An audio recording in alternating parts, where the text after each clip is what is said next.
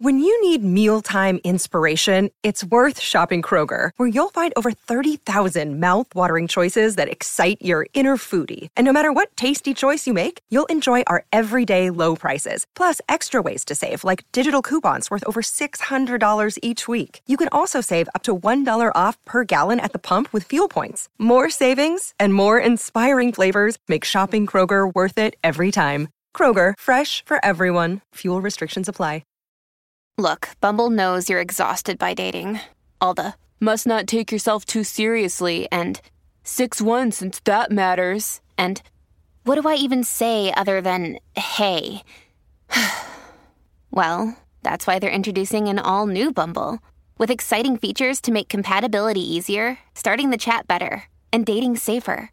They've changed, so you don't have to. Download the new Bumble now.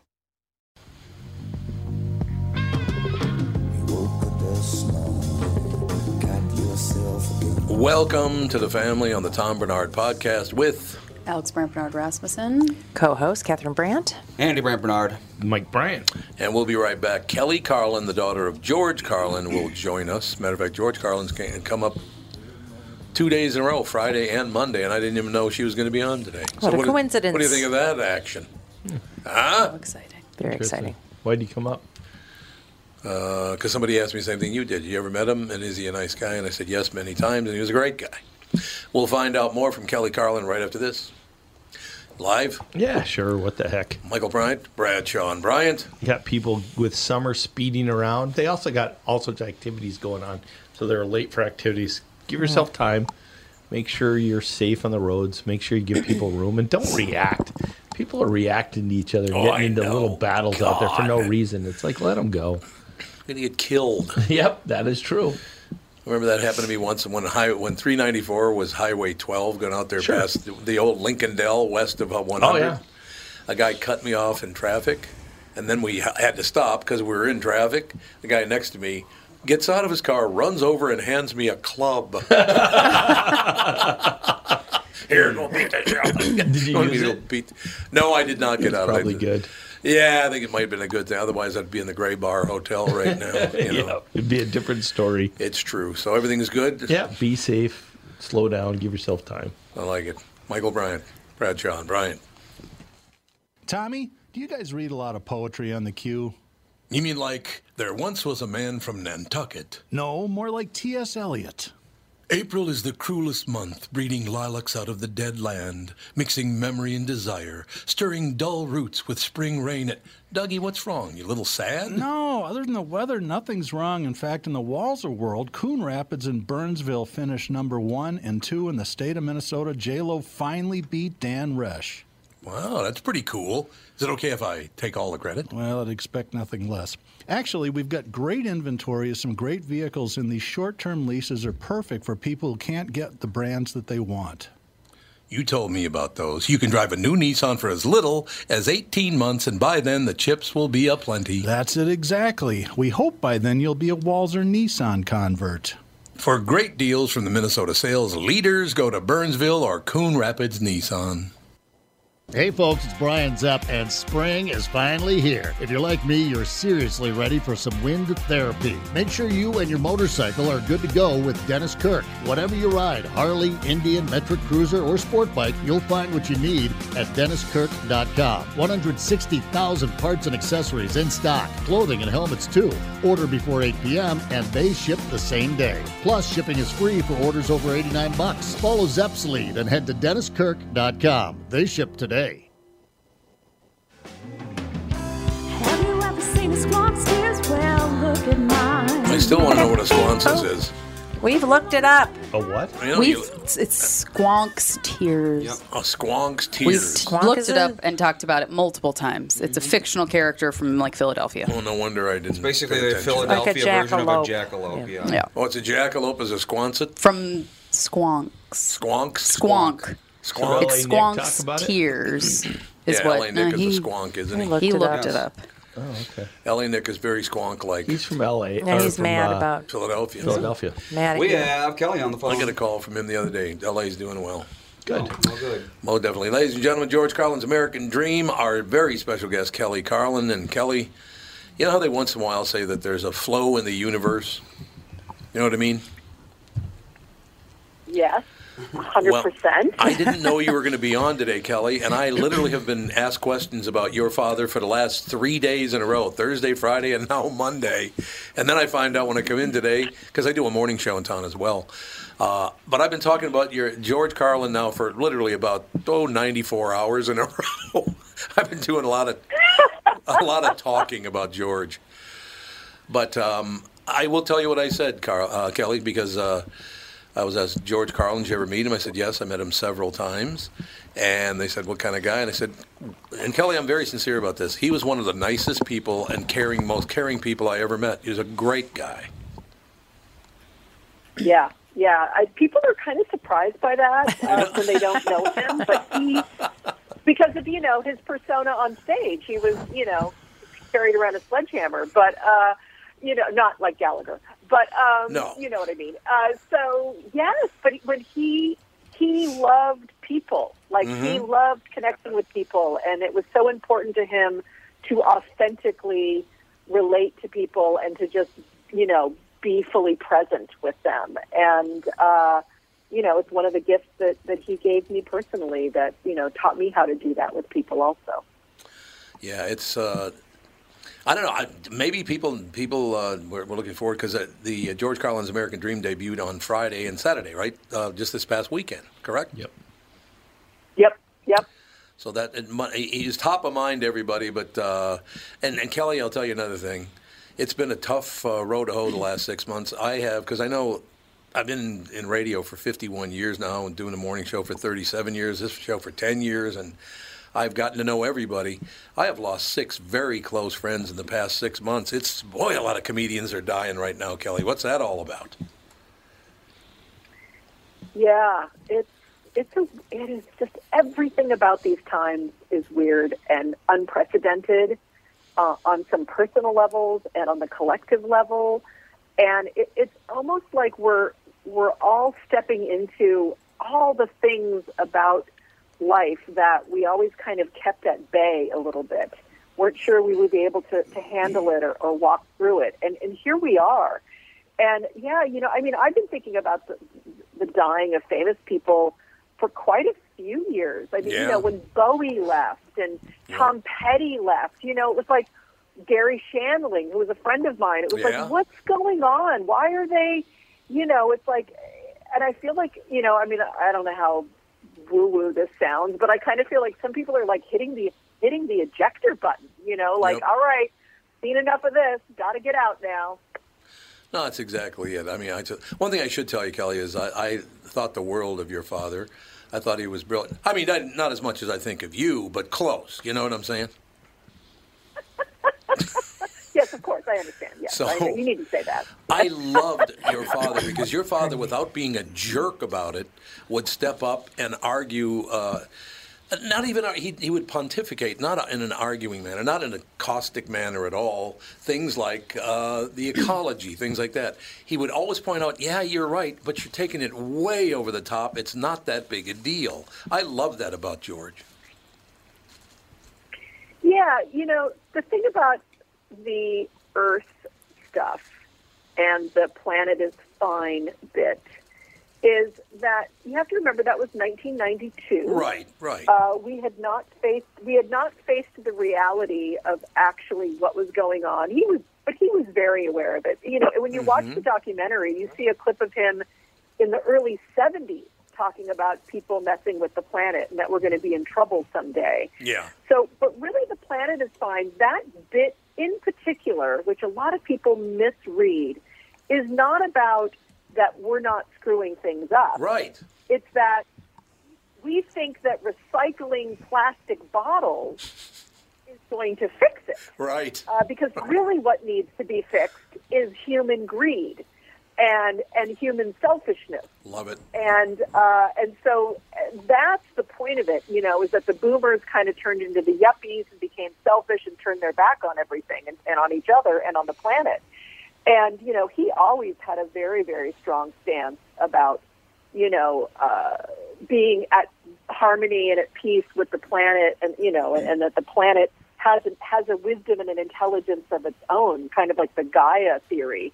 But yes, I think his my dad's positions about things, the way I've really come to understand it is, when it comes to thinking, to free thinking and free speech, he was very much a libertarian. Really, really felt that was, you needed to have a lot of space, but critical thinking was essential. Not questioning everything for the sake of questioning, but critically thinking about things was important. But the rest of the time, my dad was always about lifting up people who were oppressed or who have been pushed aside in order for people to grab power and wealth. And he never punched down. He always punched up at the systems that we've created to govern ourselves and to organize ourselves. Kelly, the reason I'm asking this is because to be a comedian right now is not the easiest job in the world because, my God, nothing's funny anymore, and it's horrible, or you get punched out on stage if you're the two of the biggest guys in comedy, and Chris Rock, and it's just insane. But your father, George, taught me, without knowing he was teaching me anything, and I didn't even know he was teaching me about anything, is to look at things, like you were talking about just now, to look at things and understand. And by coincidence, and my wife will tell you this is true, I didn't know you were going to be on today, or I'd have been thinking about George more. I was talking about him on Friday, and then I didn't know you were going to be on today, but I was talking to Catherine last night that on Friday night, I had a dream that this whole God is dead thing back in the 60s, you were just talking about the yuppies and all, after the 60s and all that. But the whole God is dead thing, and I was thinking about that. And I think in my view, in my dream, when I was thinking about this in my dream, I dreamt that God, and I'm not a very religious guy either. I'm not saying there is or is not a God. It's not my choice to make. If there is, there is. If there isn't, there isn't. Nothing I can do about it. But if God is dead, I think God is a short version of the word good. And if God is indeed dead, it's because people can't find anything good about themselves, so they just walk away. I really think people are having a real hard time finding something good in humanity right now because everybody is so incredibly greedy. It's amazing. Yeah, the whole it's such a big topic and such such a deep one. But the way I see it and the way I've always held it and the way I think my parents always held it too was that there was this version of God that we were handed that was more of a traditional kind of a father figure, kind of the mythology of that. And really, what a lot of people come to realize, and I'm a practicing Buddhist, and, my dad had some very big experiences taking acid and some things like that, where you really see the good in everything. You see the life force in everything. You see that we're really ultimately all connected. I remember my dad talking about taking acid once and realizing that everything around him was him, and so there was nothing to be afraid of. Even the shoe in the street and the great redwoods and everything, even the ugly stuff is us too. It's all us. Yes, so we're all looking at ourselves. Yes, and so when you see it that way, and you see that it's just us reflecting us back and that it's nothing to be afraid of or nothing to punish or all of that, there's a whole different way of approaching life. But I think what's happened in this culture, certainly since the 80s, is that, we've been set on this divisive path in our culture. And it's us versus them, and it's the culture wars. And it's the left versus the right, and it's the gods versus the no-gods, and all that kind of stuff. And when we have that, and then you add completely out of control, greed-fed social media, where people's kids can show up all day long without any need to take responsibility for what people are saying or the impact they have, then it looks like there's no good in the world. But when I walk around the streets and I talk to people, and all the people I've talked to the last 2 weeks about this documentary and fans and all sorts of things I've encountered, people are thoughtful. People are wanting to connect as humans. People ultimately do want to help each other. But the media doesn't show those stories because it doesn't pay the bill. That's a very good point. Very good. By the way, we're talking to Kelly Carlin, of course. George Carlin's American Dream debuted on HBO last Friday night, and then part 2 on Saturday night. It is available on HBO Max. And again, as I said last Friday, one thing I do like about you talking about cross-culture and counterculture and all those things, but in cross-culture, there's no better title than yours, Kelly the Buddhist. That's about as cross-cultural as it gets right there. Yeah. I started practicing meditation 25 years ago and had always been fascinated with Zen Buddhism. Yeah. And you know, I mean, like when, you know, growing up in the 60s and the 70s, there was always, Ram Dass's book, Be Here Now, was on our coffee table. You know, my parents were both seekers, very, very interested in their spirituality and walking that path. My mother very much so. My dad also in his own way. So, kind of came natural to me. But, I really do think that those guys from 2,500 years ago, and even if you just kind of, like Thomas Jefferson did, cut out all the magical thinking from the Bible and just kind of hear what Jesus had to say as a human being, they got it right in a lot of ways. So, I try to understand my impact on the world, and I try to stay centered into something that is bigger than my ego. That's wonderful. That's well stated. Did they come to you with the idea of the documentary, or is that something you guys came up with? No, we were. I'd been talking to the producer Teddy Leifer for about 2 years, and it wasn't quite the right timing for us. We had turned down a lot of people before that. American Masters came to us from PBS and said, we want to do this. And we thought, oh, this will be great. I mean, this is like Mark Twain and Will Rogers. And then they were like, and we're going to have to bleep every single swear word. And we were like, and no thank you. Because that's ridiculous for George Carlin. So Teddy and I had been talking for a few years, and then we decided to jump in, and we started shopping around for directors. And Judd was on the list, obviously, because of the Gary Shandling documentary, and Gary was a dear friend of mine. And I knew what Judd had done with that documentary and how much heart was in it and how much humanity was in it. And, of course, Judd's a great storyteller, and he's got a very high emotional intelligence. And Judd just ticked all the boxes. He's a comedian. He's been fascinated with comedians his whole life. So, we ended up hiring Judd. Well, because it was interesting. I watched some of the documentary, and I hadn't thought about, the early start with HBO and how people got excited about what they were showing with some of his earlier work. And I hadn't thought, because he was one of the early people to have that kind of special on. Yeah. Yeah. Robert Klein had the very first special, and then my dad had the next one, and then my dad had 13 after that. He had a total of 14 specials from like 77 to 2008. So, yeah. Well, tell us a bit about the show. And then, Michael, you've seen some of the did you see Friday or Saturday show? Oh, well, it's one. I mean, I've watched part of it. I don't know what part of it, but I watched. Right. I was watching it for a while and thought I gotta sit down and watch this whole thing because it was really interesting. But I was taken by that idea when they had one of the people talk about how he was so shocked when it was on TV and he could see it that way, and that was a early part. I hadn't thought about Klein, but that's early. Yeah, it's very early, absolutely. Yep. Yeah, back in the day, that's the only chance we had to see stuff like that. It's true. George Carlin's American Dream chronicles the life and work of legendary comedian George Carlin, dubbed the Dean of Counterculture Comedians. Carlin's career spanned half a century, during which he headlined 14 HBO comedy specials, as Kelly just pointed out, and appeared on The Tonight Show 130 times. Holy God, Kelly! I did not know that. Yeah.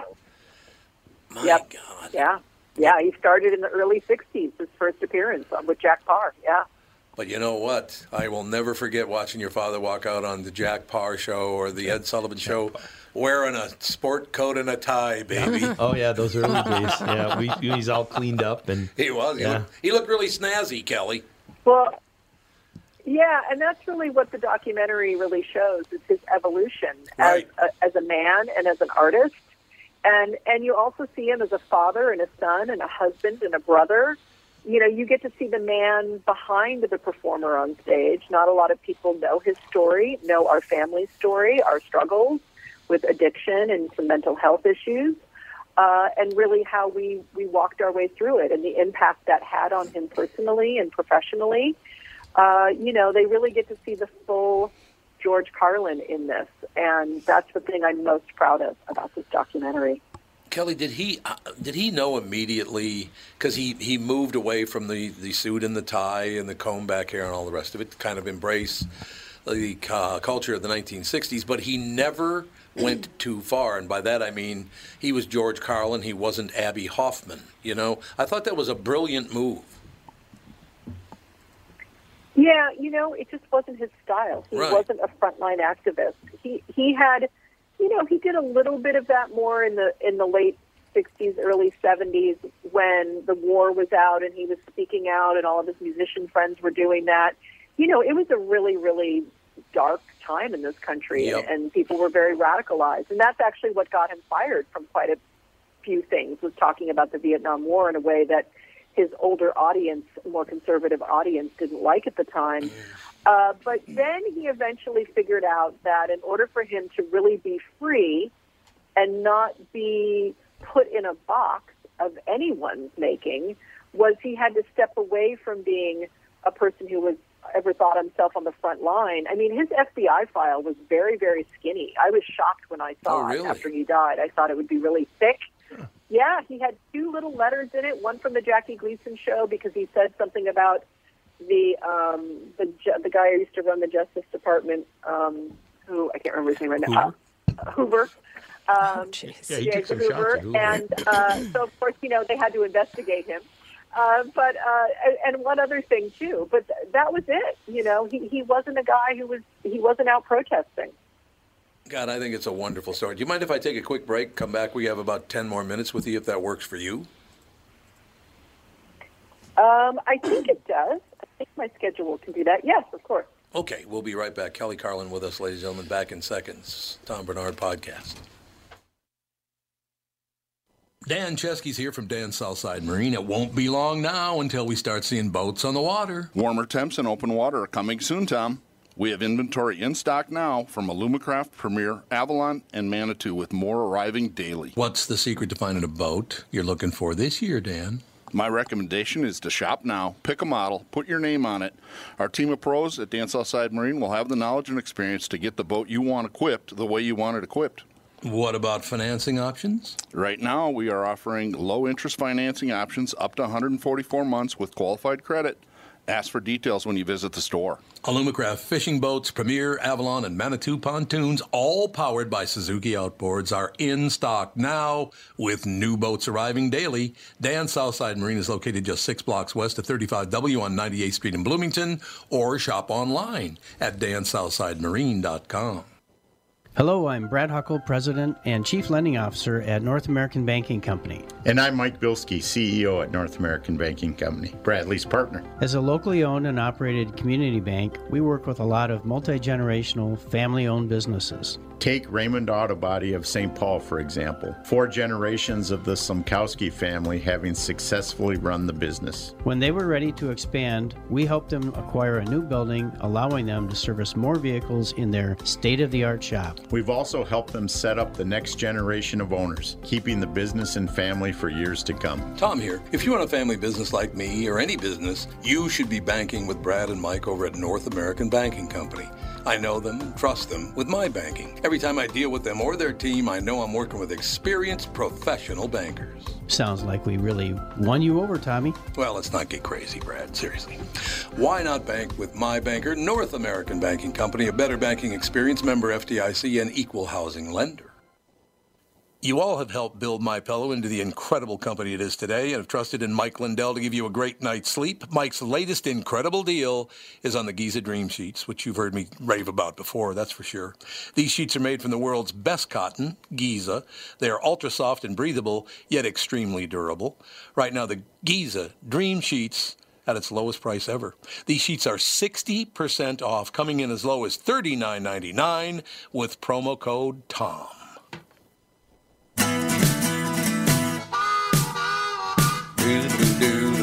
We're rocking out, man.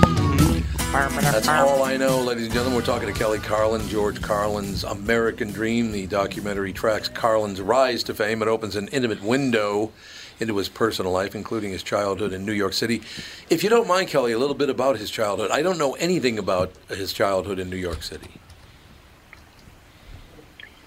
Oh, well, he was born in 1937. He was lived up on the Upper West Side. He did not know his father. His mom, he had an older brother who was 5 years older than him, and his dad was, when drunk, a pretty horrible, mean SOB. And so his mom escaped out of the back of the apartment down the fire escape in order to protect my dad from his wrath, because he'd already turned his wrath to my dad's older brother, Patrick. And so he never had a father. He had a single mom. She worked as an executive secretary, and he was a latchkey kid. And he, as you'll all see in the documentary, he kind of raised himself. His brother was there too, and his mom was there, and she taught him a lot about the love of language. And his father really did have, when he was sober, was an amazing man and had the gift of the gab and had won big speaking awards and things like that. He was an advertising salesman at the time for a big newspaper. But he kind of got the gift of the gab from both of his parents, and dropped out of school in the 8th grade and went to the Air Force when he was 17. But those are just the facts. That's right. But he tells it himself much better in the documentary. Well, I suppose that's probably true. It's so interesting to listen to the story, because you do understand why you like the comedy you like, the actors you like, the music you like, all the rest of it. As you were describing your father's life, I'm thinking, no wonder he wanted people to laugh. I didn't know that was my particular case, is trying to make people feel good about themselves or laughing at the same time, criticizing things that I think are wrong. Yeah, when you're not doing a lot of laughing at the house, I think when you leave, you go, let's make people laugh. Let's have a good time. That's a terrific story. Yeah, I think he was very influenced by radio, actually, and comedy on radio, and he just wanted to be those people.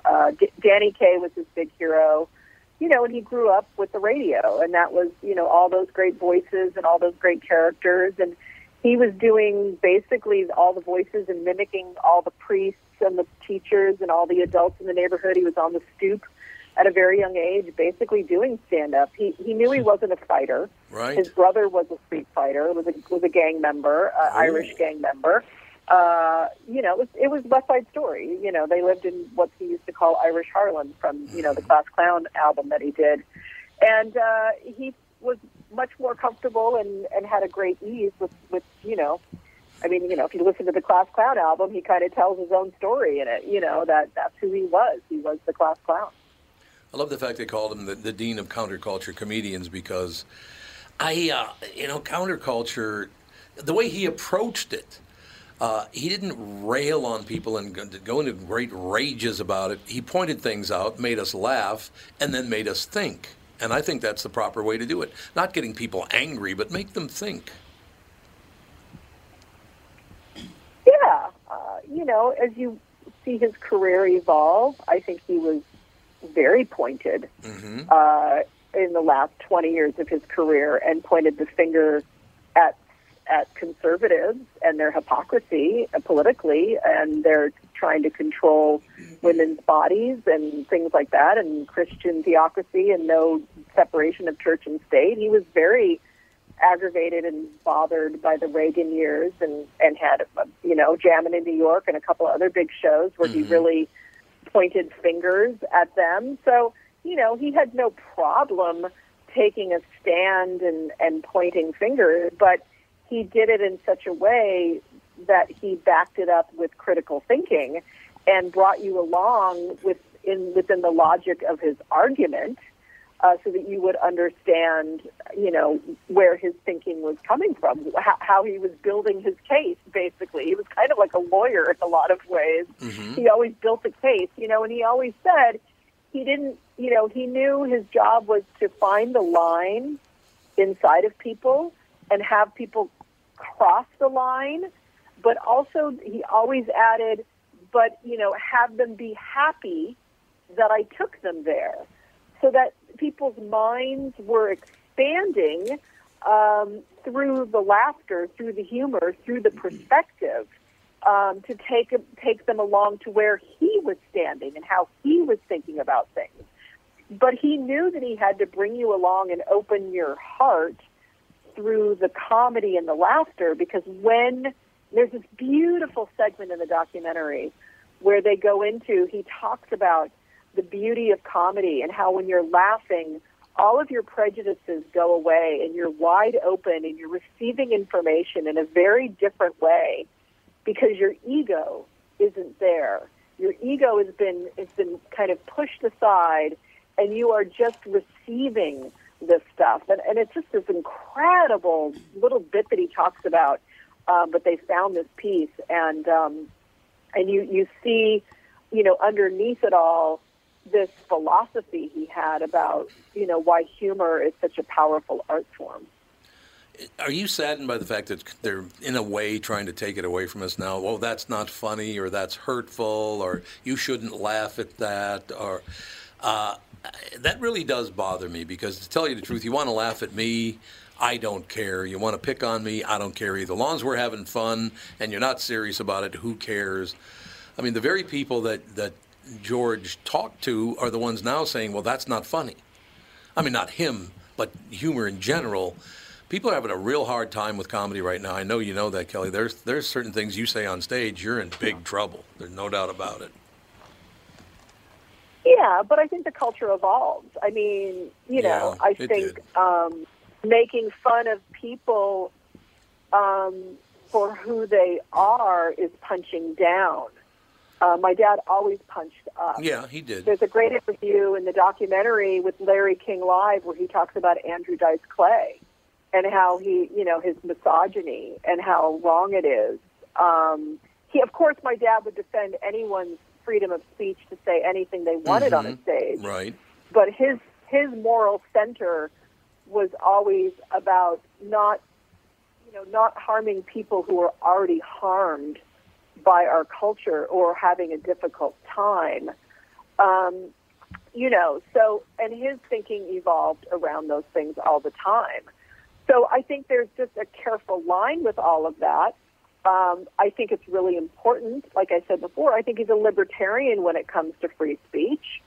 And I think that's important, but it's also important, what is your purpose in making fun of people or dragging people through a comedy routine and pointing out something?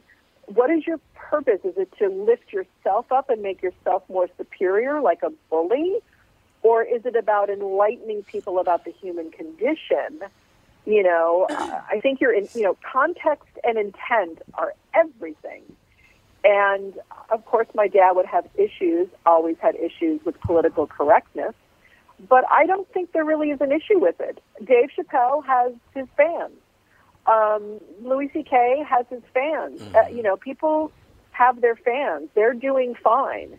And I think everyone has the right to say, also he has the right to say, I don't like this, and get up and walk out. So, I think this cancel culture is a little bit of a red herring and a little BS. And I think it's much ado about nothing in some ways because, so far the government isn't controlling our speech. Media has always been allowed to control our speech. Yeah, that's true, and social medias are owned by private companies. And there are two dials on a radio, and there's an off switch on your TV or a channel changer on your TV. And you can speak out against people too. That's fine. The marketplace will let it all settle out in the end, I really believe. I'm simple. I like things like, hey, nice shirt. I like Nice that. shirt. It works for me. I love a comedy. George Carlin's American Dream. It is on HBO Max. Ladies and gentlemen, it began on Friday night, May 20th, continuing on. Kelly Carlin, you do a terrific interview. I really appreciate your time, and We lost I cannot believe he's been gone for 14 years already, Kelly. I know. Isn't that crazy? It's unbelievable. My mother died the same time he did. Your father and my mother died in the same era, which I'm not fond of, I'll be honest with you, Kelly. You know what I mean. Yeah. But in any case, I do. Please do come back whenever you get a Thank chance. you. Love talking to you. Thank you so much. Thank you guys so much. I had a great time. We did as well. Thank you. Kelly Carlin. Now, Andy, Alex, you guys know George Carlin even? Absolutely. I know him, sure. Yeah. So you do. What if he's been dead for 14 years? Well, yeah, I'd say he's that is- probably more of a boomer Gen X thing. Oh, yeah. He's even My brother earlier than Daryl, that, too. who's 10 years older than me, he was a really big I'm Carlin sure he fan. was, yeah. Well, it's interesting because I hadn't thought about that, but he actually had the time period where you were putting out albums, and then got to the point where he was putting out specials. So he kind of bridged that gap. He did. And her answer to your last question, I wonder if he would think, if he was around today, if he would think it's that bad for comedians. I mean, he went through his real early days. Was he close enough to know the Lenny Bruce going to jail for saying things? Yeah. Oh, yeah. He definitely had issues with what he said about Vietnam. He definitely had issues when things came up with Watergate and with Reagan. So, he might look at it and think, that's what happens when you're a comedian, is you got people that don't like what you say. But the problem that I have is, because I remember back in the 60s and 70s, it was the Republicans shutting down the comedians because that's not funny. And now it's the Democrats shutting down comedians because that's not funny. Oh, I agree. It's both wrong. But I just wonder but if... why did it shift like that? I'll never understand why it went from the right to the left. Because anyone who has power is going to shut down anyone who And challenges there's just their this power. odd Yes. sense of moral superiority. Yeah. They thought that they were morally superior then. Now Democrats think they're morally superior now. I think that's just an how excuse. it works. I think it's an excuse, too. I don't think they really believe that they're morally superior. I think that they want their power unchallenged, and they use morality as an excuse. You might be right. I think some have gone to an extreme of believing that the other side's evil. Yep. Oh, God. Oh, And, God, and yes. that they don't want the other side to win Some ever. listen to any I agree. politician talk. They all believe it. There's money in it. I don't think they all do, but... Everyone I've heard.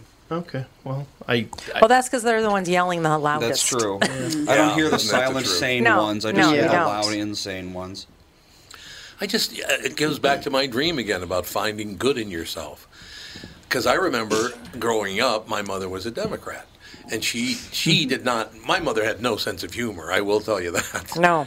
She had no sense of humor at all. I know, it was just crazy because all of you were just like, "Oh, he's laughing and joking," and she all we did. never. I don't think I ever heard her laugh. Oh God, no! My mother not She a would big get laugher. kind of a little bit of a smile on her face, but not an outright laugh. True laugh. And I was trying to think of somebody she thought was funny. She doesn't think anybody was funny.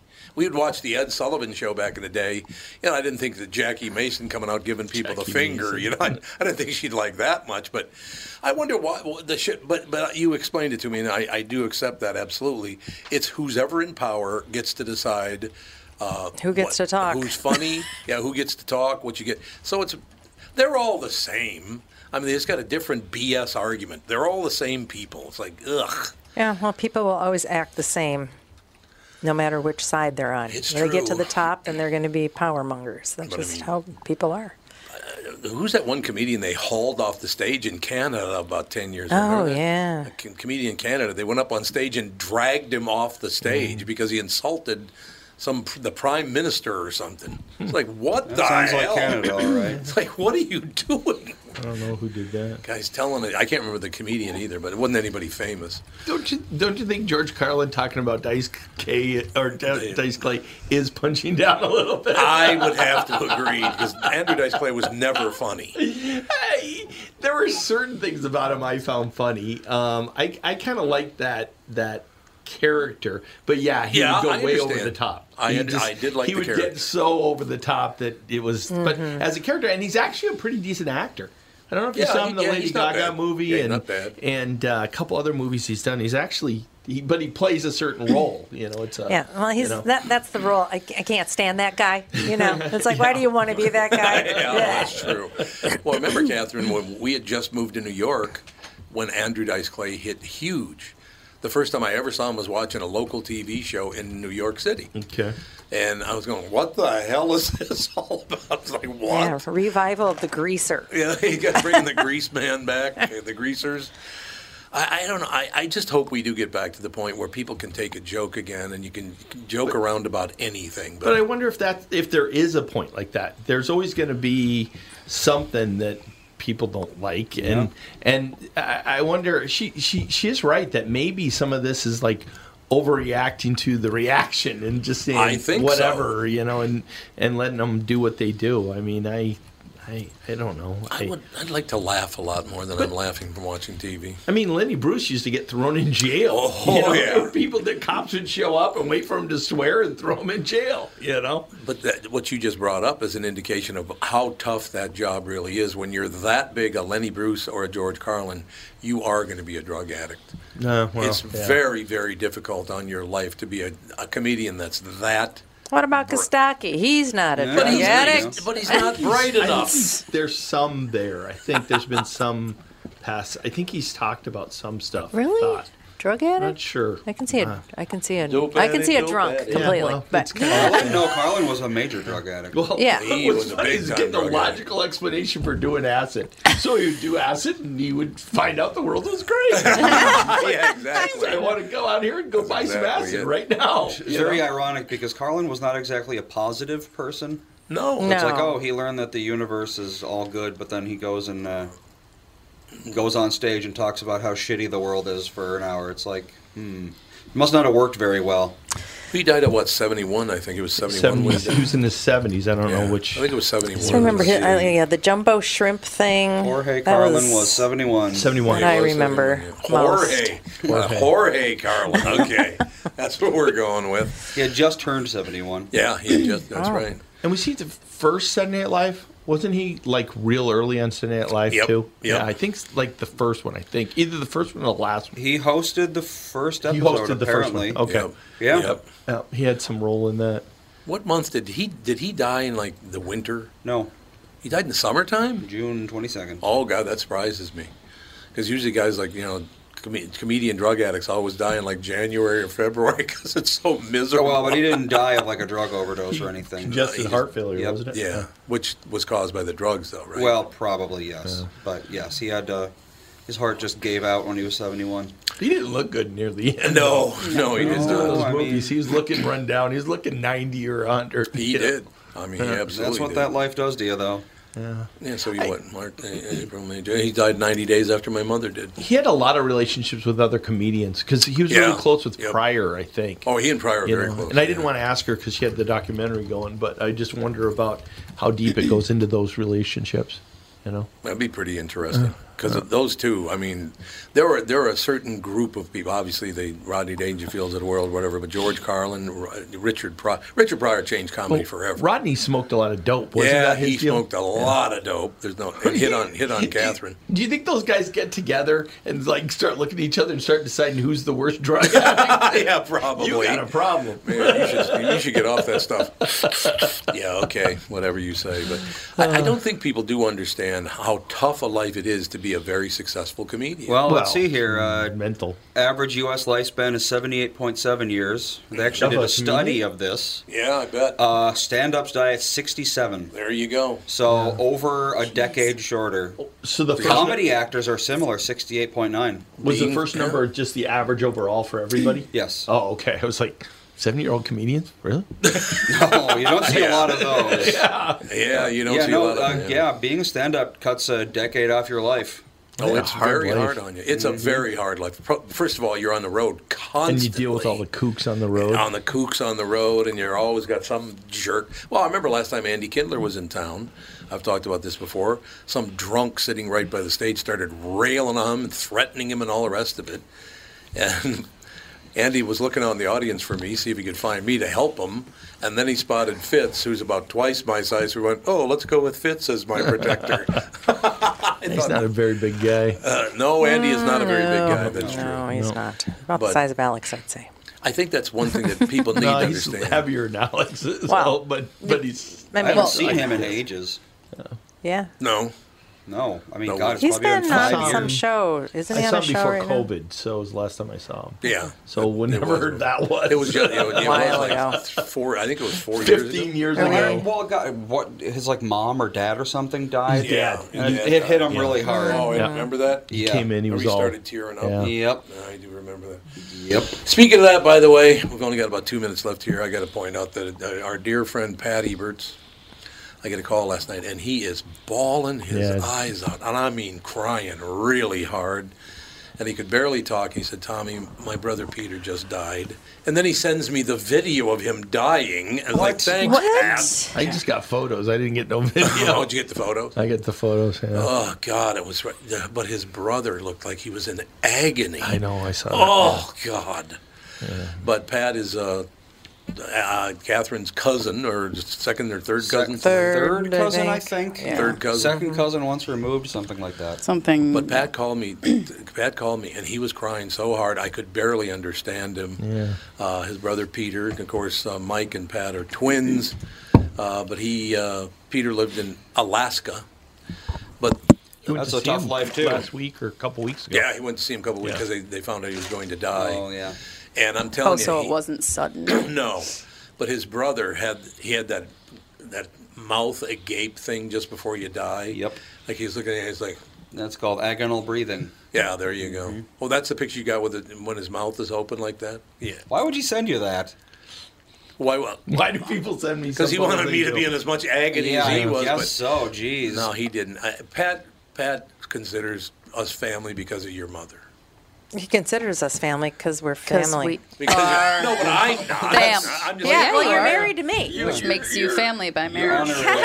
What? You're quite a relative. What's that supposed to mean? Yeah, You're he like sure an is. uncle or a dad or something. To who? The Pat. So. That's true. Yeah, that is true. Well, I mean, when Melissa's grandpa died, I think they took a picture of him just before he died. Yeah. And she was like, "Oh, do you want to see it?" And I'm like, "No, No, I do not. Why would I want to see that?" Yeah, that's kind of an odd I- thing very to morbid and weird, memorialize. yeah. Yeah. No interest. Morbid and weird. I don't know. I guess it's your last moments with him, so Yeah. you're thinking that you'd Still. like to be. I don't know. Well, but it affects you. Remember, I Remember cried the good times. when my father died. I started crying. Yeah, cried well, when your yeah. dad died? Obviously, you're Yeah. going to cry when a parent dies. Not necessarily my dad. Well, it's still your still your your dad. history Yeah, of your whole life. Yeah, it's I'm just. It's something that's Be nice been if there things for would have been literally your better. entire life. Is just, Yeah. Yeah. It's a major shift in how your life is. It's an anchor to the past. And you're next. The only oh, thanks, honey. Well, Appreciate it. Mom. The only nice thing that we ever indicated. Typical. I'd be checking the. Sorry, I don't know why that came out so You're violently. next. You're next. You know the It was actually cheery. The only positive indicator my father ever gave me. Do you know what it was? He Nice never hat. said anything or did anything, but he did a nice indicator because he couldn't talk. He had all these tubes down his throat in the Oh, is it? hospital. I know what it is. What is it? He gave you a thumbs up about mom. Yep. He gave me a thumbs up about mom, and that was the only positive What if it thing had he been ever a did. thumbs down? Yeah. Or like a Way sideways. to go again, Tom. So You got hand. another stiff on your docket here. But in any case, You probably to would the have loved me more. to the Eberts family, all God bless you, and that's. I know, it's God, tough. Hey, we just lost Troy Sorry. 2.5 years ago. That was I think about it. Troy's been gone for 2.5 years. 2.5 Yeah, years. it's Sid- crazy, Sid isn't Arthur it? died. Really? Yeah. Wow. That was I like still early don't, I still don't COVID accept the days. fact that he's gone. I just don't get it. That's Troy's 2.5 years dead. ago. I haven't, Yeah. I He died haven't in seen October. Troy in I years. didn't get any heads up. Yeah, You I know, had no really. real closure. I Yeah. hadn't seen him in probably 4 Yeah, I years didn't know before all that. of his problems. I didn't know Yeah, all of that his was problems. a weird one. And I It was couldn't like see I him. got it. Yeah, and we couldn't go to the hospital to say goodbye. Yeah. They wouldn't let anybody in. Never went to a funeral. I went Oh, to you it. didn't go to the funeral? Yeah, we went Yeah, to we the went. funeral. Oh, you did? But Dan it went. still was just not real. No. That was like If kind I of a hadn't- COVID funeral, so it was like Oh, that's we were why all I wearing went. It was one masks. of those fake funerals. I was yeah. like crying and breathing all heavy under this mask. I was like, this is not. Yeah, it's like at grandma's funeral. yeah. Didn't we have to? We were masked Yeah. outdoors. I know. It was ridiculous. How long's she been gone? Oh, 2 years. 2 years, yeah, I 2 think. years? Jeez. 2.5. no, it's Who's but she that? died before Troy. Wow. Who did? 2.5 years. My mom. Probably 3. Oh, your mom. She died in March, so it was She just died it's just before her just birthday. been 3 years it's then, yeah. just- Died just before my birthday. Yeah, I mean, literally like the 29th or something, wasn't it, of March? No, it's the 26th. It was My like mother died on the 22nd of March. I remember that. right before Wow. everything shut down, Yep. or like right Ooh, around. We got to move on here. We got to shorten next hour if we keep this up. Oh dear, how dare we? We'll be back with Hour 2, Tom Bernard Podcast.